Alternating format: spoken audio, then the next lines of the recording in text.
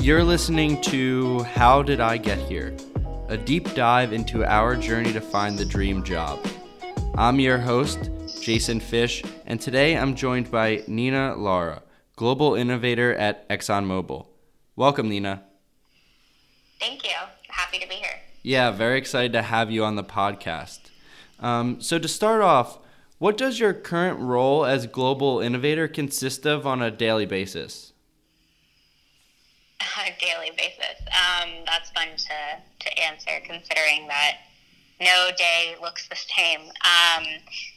So a global innovator, I actually support and sit in ExxonMobil's Fuels and Lubricants Company, which is the external consumer-facing part of the ExxonMobil Corporation.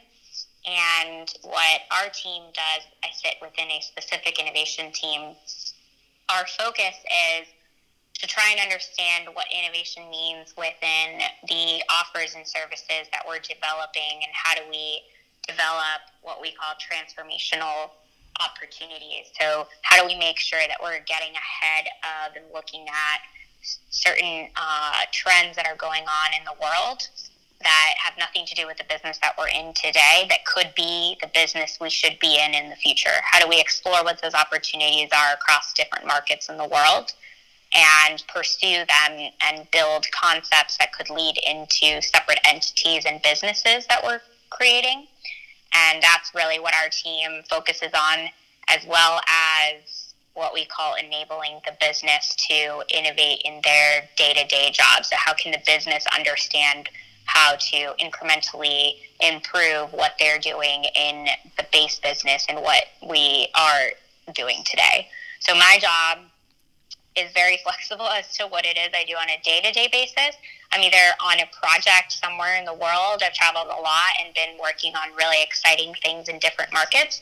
So I'm either on a project, applying a process, an innovation process, to finding a new opportunity and business for ExxonMobil to invest in, or I am working closely with a business and trying to understand the challenges and problems that they're facing, and kind of acting as a consultant and helping them partner with other people in finding solutions and doing things quickly.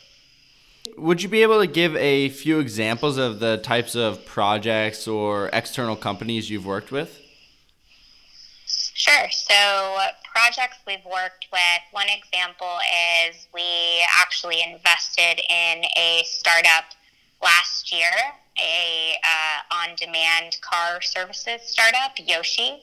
They're based in San Francisco, and that came about because our team was looking into the consumer space and what was going on with on-demand, and what trends started indicating about convenience being really important to consumers.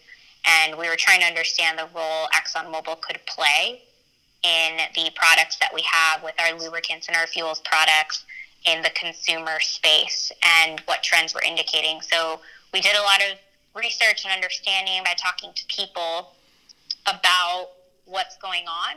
And then we started thinking through more services and offers that we could expand our business into. And this concept came about that's very similar to what some startups were working on around bringing these car services to people, versus instead of people going out of their way to go and find by going to dealers or mechanics, etc. And so we were very interested in the development of that and where it could go.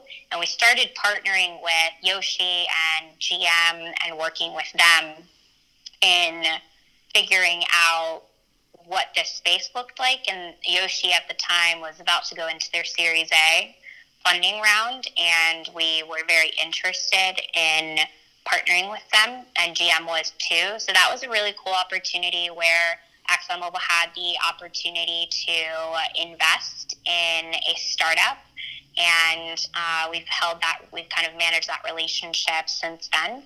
And it's been a really cool way to develop partnerships with startups that we haven't really done in the past in this way. So that's an example that is in the consumer space that was a little different than the typical way we've looked at things. We've been very focused on product. This was a cool way to look at, beyond product into offers and services. So that was really interesting. And then when it comes to who we've worked with, we started to have more relationships with accelerators and incubators and the startup community, trying to understand that community and manage the relationship that we start to develop with startups and what others are doing. It both helps us get our solutions to develop solutions faster, as well as to just stay plugged into some emerging technologies and things that are going on in the world. So we've worked with consultants, but then also some really cool accelerators and things like that. And what's your favorite part of your job? My favorite part? That's a good question. I really, really love the uncertainty of my job. There's a lot of ambiguity associated with innovation.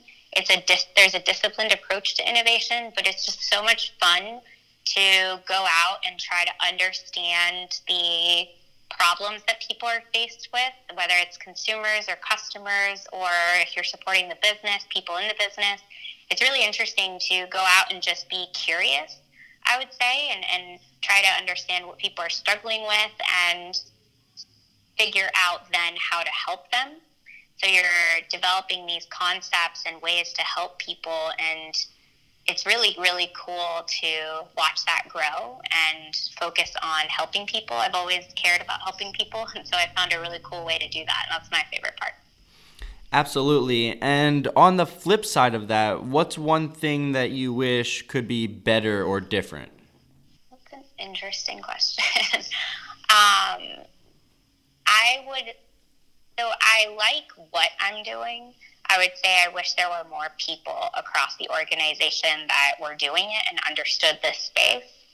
And this happens a lot in large corporations where innovation is a term that is being thrown around a lot, and people are so focused on the end result of innovation by looking at what people are introducing into the market and these big unicorns that are coming out of investments, etc. I think what is not as understood is what we call the act of innovating, and it's the creativity and the process associated with innovation. It's the mindset you bring, the questions that you're asking, the curiosity that you have. I wish that more people adopted that mindset and practiced innovation across any role that they're in, versus needing or feeling that they need the title or permission to do that. I would say that's something that I wish were a little different. That's not necessarily specific to my job, but it's something that I think a lot of corporations and people struggle with when they try to understand this space. Yeah, definitely. And so I guess a follow-up question to that is, how large is, the innovation team within ExxonMobil, and how do you, work to connect with all the different branches within Exxon? So ExxonMobil is huge.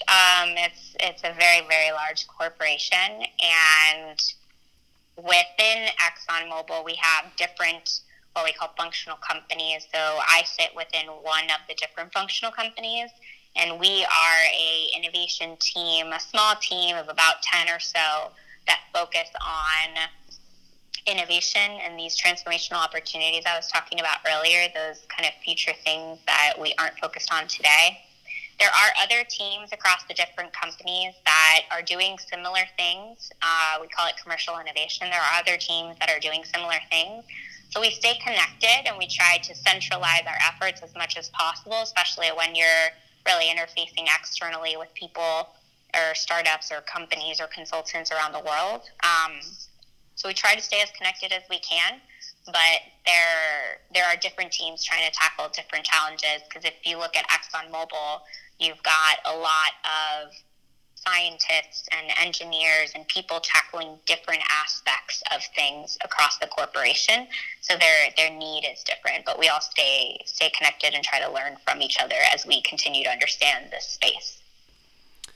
And prior to your current position in Exxon, you worked in strategic communications at a few different locations. Would you be able to talk about your progression throughout ExxonMobil and how it's different than what one may experience at another company? Sure.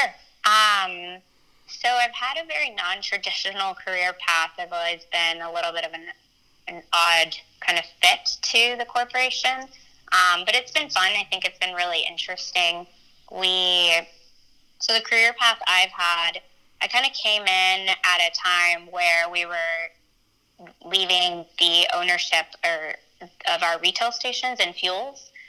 We used to own our retail stations, and we were deciding not to. So I came in at a time that we were trying to figure out what that career path looked like for people coming into the company. So I started in communications. I studied business management and finance, but I had an opportunity to start in communications, and I had a couple of different roles in whether it was strategic communications supporting management across the company that I worked within at ExxonMobil, or I later then went into a role where it was focused more on change management and communication associated with, moving people in D.C., because we used to have our headquarters in Fairfax, Virginia, and moving people out here to Houston, where we have our headquarters now. There was a lot of change management communications associated with that. And then I went into public and government affairs within ExxonMobil, and I did a lot of external and internal communications and working with president and VP levels across the different functional companies at ExxonMobil, trying to understand and support them in communication efforts. I learned a lot about the different components of the corporation as a whole. Traditionally, going into ExxonMobil, one of the really great benefits of the way that we develop people professionally in this company is we try to understand what your interests are and what your experience was in school. We hire a lot of people coming out of school, right out of their education, and we put them into different roles, and we rotate people through different roles pretty quickly. So if you went into our fuels and lubricants business, you would go through operations and sales and marketing, and you'd go through these different roles to try to understand the different aspects of the business and learn about how these pieces fit together so that you can then start creating and formulating your career and what you're interested in pursuing. And other businesses have similar career paths. The more non-traditional is where you don't fit that traditional path of this is what we want you to kind of do and this is where it could lead. That's the path I've had, where it's been a little bit of going to different places and exploring different things, and now trying to figure out how that fits into a possible career in the company and my future in the company. But it's been fun. It's been really, really interesting. And what is some advice that you can give to someone listening who has a passion for your line of work? Advice. So I do a lot of recruiting for the company as well. I'm very, very involved outside of my job. I've always been since I started. I've always said, especially for people that are just engineers or focused on very technical roles, I work with a lot of engineers. I think being open to a role that may not fit what you studied or feel comfortable in is something really important to explore. I've always said that anything that has scared me, because I feel like it's too grand of a challenge, is where I've grown and learned the most. So if anything scares you because it seems that you can't do it because it's a space that you have such an opportunity to grow in. When you go into large corporations and you move around the way that we do that here in the career development at ExxonMobil, it's important to be open to those spaces that you aren't familiar with. I would say it's important to have that perspective. I think it's when it comes to innovation or communications or anything someone's interested in, it's it's one thing to have an innovation role and to be able to have the freedom of some of the things that we do in our team, where your purpose is to go out there and find certain opportunities and work with startups and others. But there's a whole mindset associated with innovation that's also really important to just apply to anything that you're doing. So if you aren't in an innovation type of role, it doesn't mean that you can't innovate.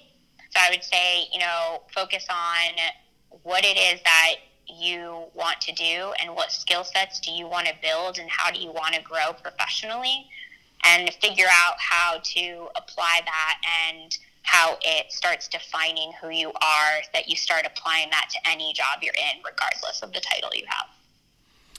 And for someone who either wants to work in the innovation field or wants to apply innovation to, what they're currently doing, how can they get in that mindset, of always thinking about innovation? How can they get in that mindset?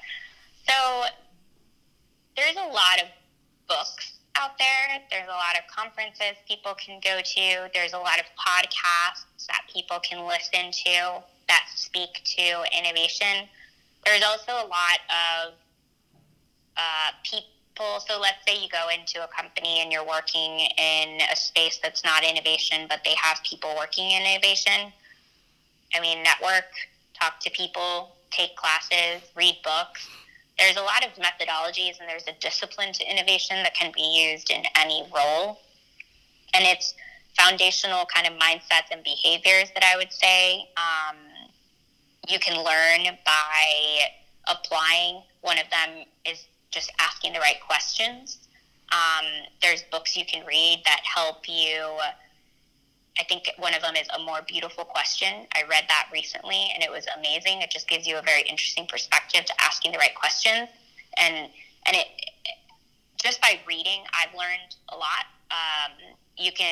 What's happening in the world today is in the past, answers have been really important.